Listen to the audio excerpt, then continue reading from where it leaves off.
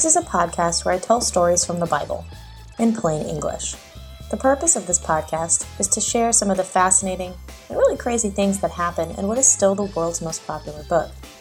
This is not a religious podcast, and in fact, I don't really spend much time on the religious principles behind these stories.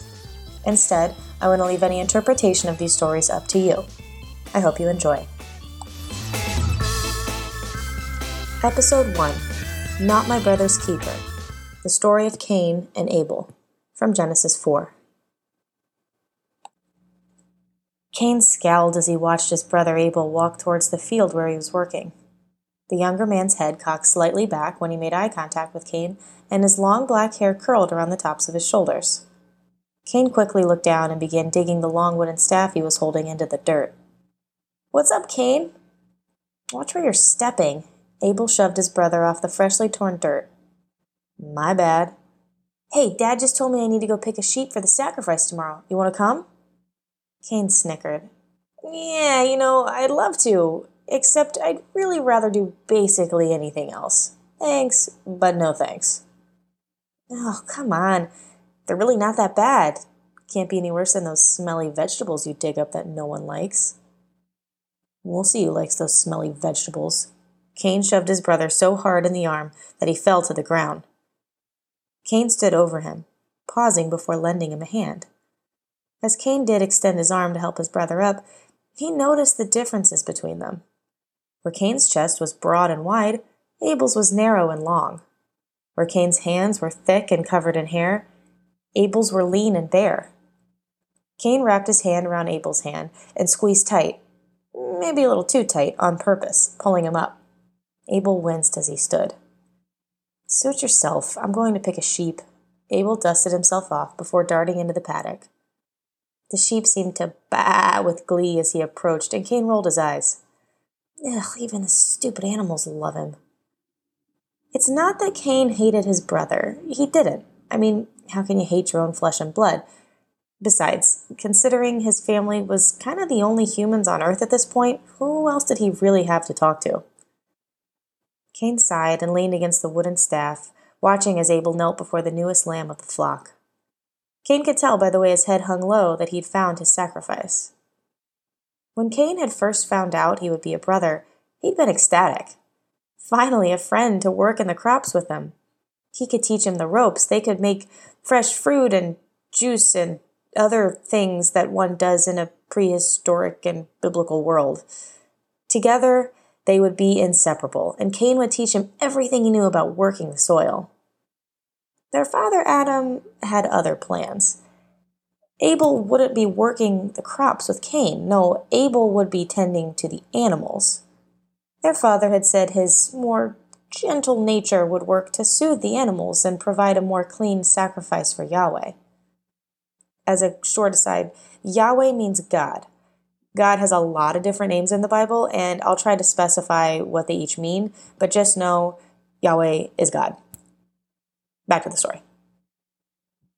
And then there was Eve, always fawning over how, "Oh, he's so good at shearing the sheep. Oh, look how smooth he milks the goats." It went on and on and on. Meanwhile, Cain sweated in the field all day, pulling cucumbers, squash, my God, even entire watermelons with his bare hands, and he never got so much as a pat on the back. I like to think of this as Cain's Marsha, Marsha, Marsha moment. If you haven't seen the Brady Bunch, I'm really sorry about what just happened. But really, watch the Brady Bunch. Anyways, not this year. This year would be different. Each year, God required that they make a sacrifice to him, to thank him for the blessed life they've been given, and for forgiving them for bringing, the sin of the entire world into his brand new creation. But again, that's a story for another day. God commanded that the sacrifice be of an animal, because only the blood of an innocent animal could wash away the sins of man. Again, this is definitely going to be an entire episode. Sacrificial law in the Old Testament is really detailed, and I won't get into it right now, but just know it had to be an animal. And this year was no different. God commanded a sacrifice, and tomorrow was the day it was due. But this year, Cain wouldn't be throwing some smelly sheep or goat or calf his brother had raised and cried over. Yeah, Abel always cried when they had to kill one of his precious animals. Cain thought it was wimpy. I mean, really, who cries at the death of a completely innocent being? No, this year Cain would be bringing his own sacrifice to Yahweh. Over the past week, Cain had toiled day in and day out, setting aside the very best fruits and vegetables from his fields and gardens. He'd even made a nice basket of reeds, and he'd been setting aside each day's crops in the basket, paying careful attention to remove any that had inadvertently rotted in the waiting time. This year, Cain would finally earn God's blessing, and more importantly, he would finally be out of the reach of his smaller, skinnier, and younger brother. The next morning, as the sun rose, Abel slowly made his way out to the fence, where the youngest lamb of the flock lay tied to a post. The lamb looked wide-eyed at Abel as he approached, as if knowing what was about to happen. Abel rested his hand on the lamb's head and began speaking softly to it under his breath.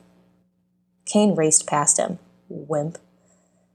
Cain had hidden his prized basket in a large hole beneath a tree at the edge of the field, and he was pretty pleased to see it undisturbed when he reached in and pulled it out.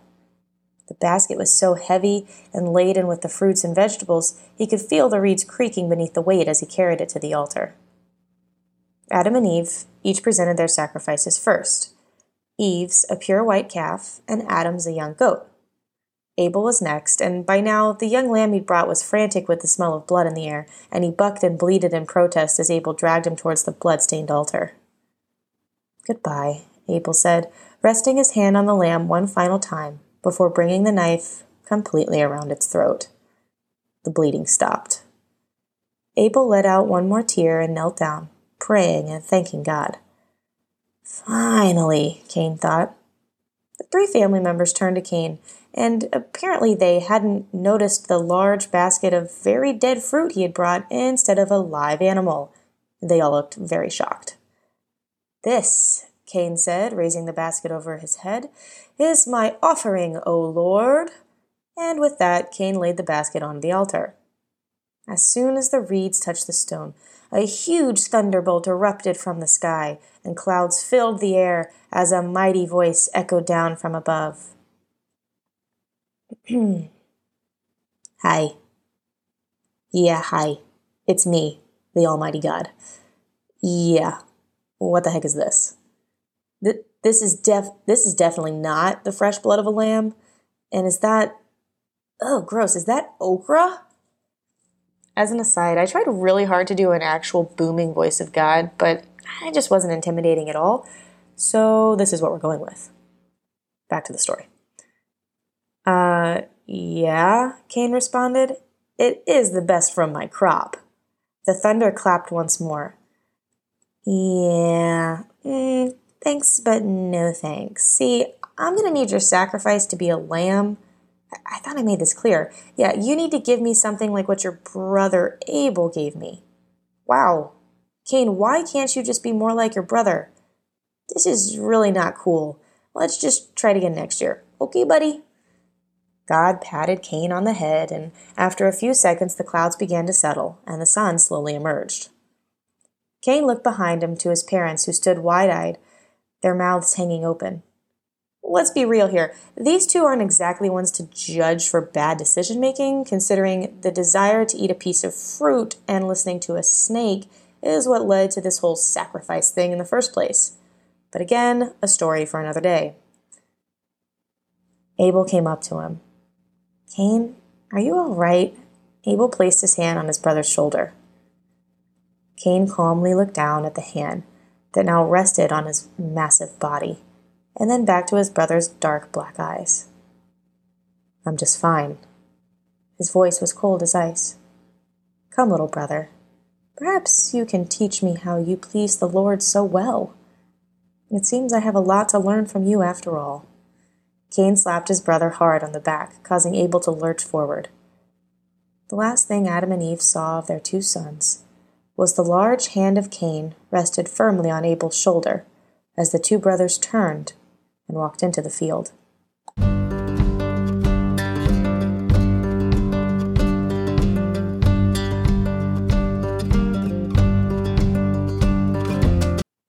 Cain looked back.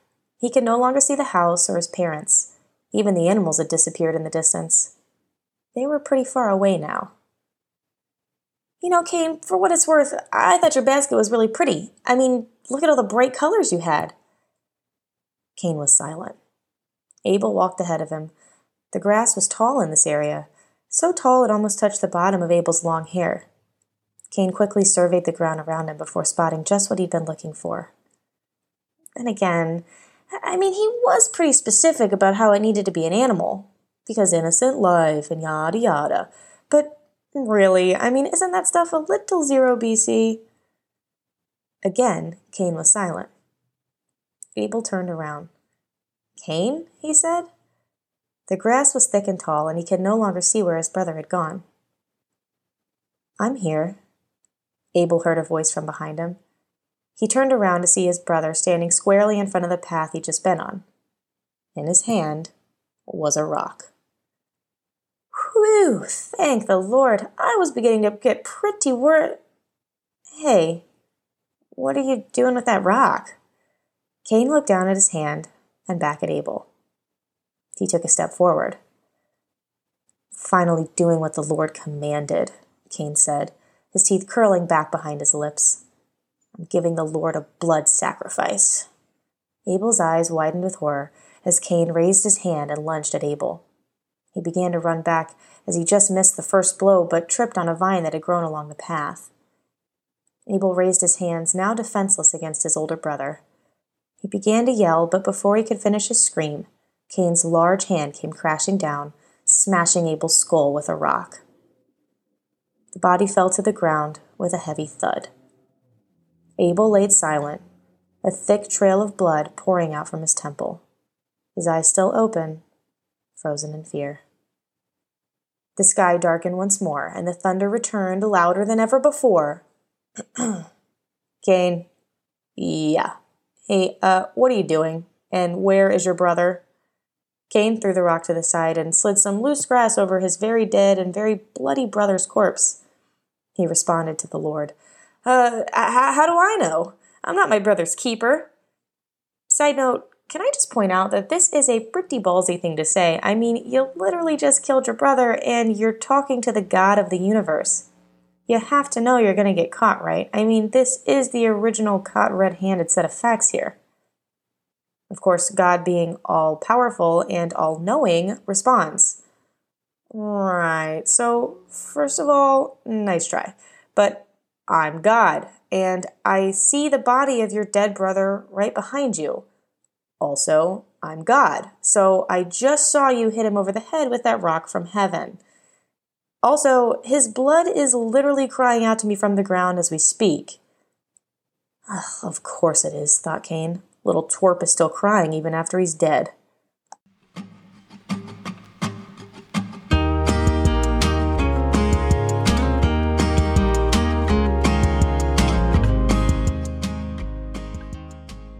For whatever reason, God didn't kill Cain.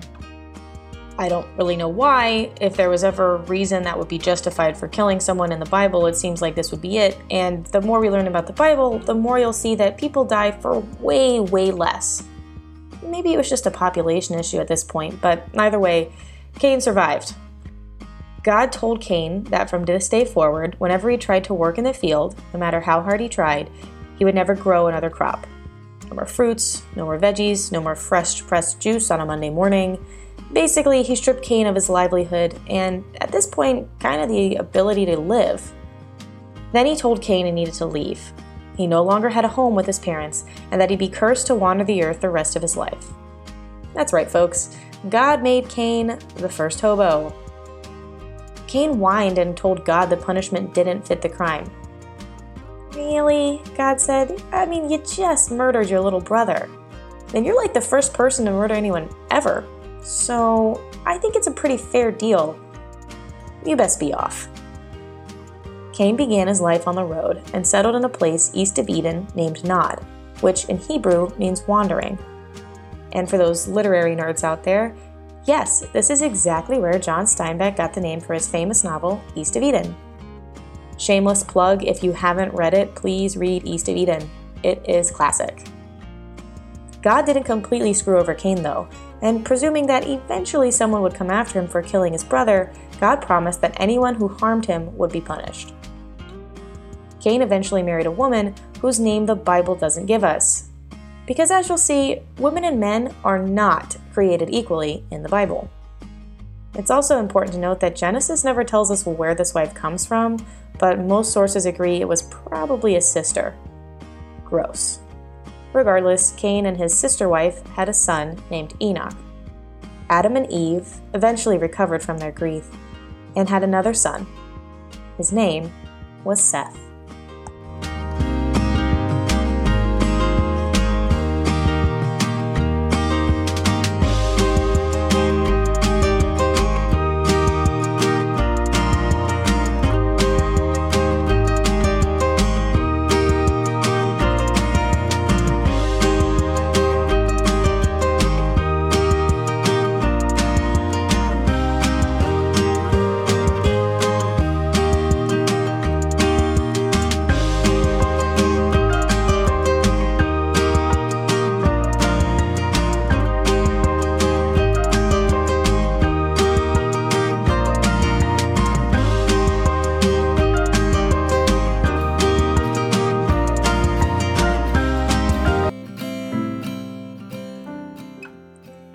In closing, I'd just like to say I took a lot of creative liberties with telling the story, and I'm going to do that a lot on this podcast.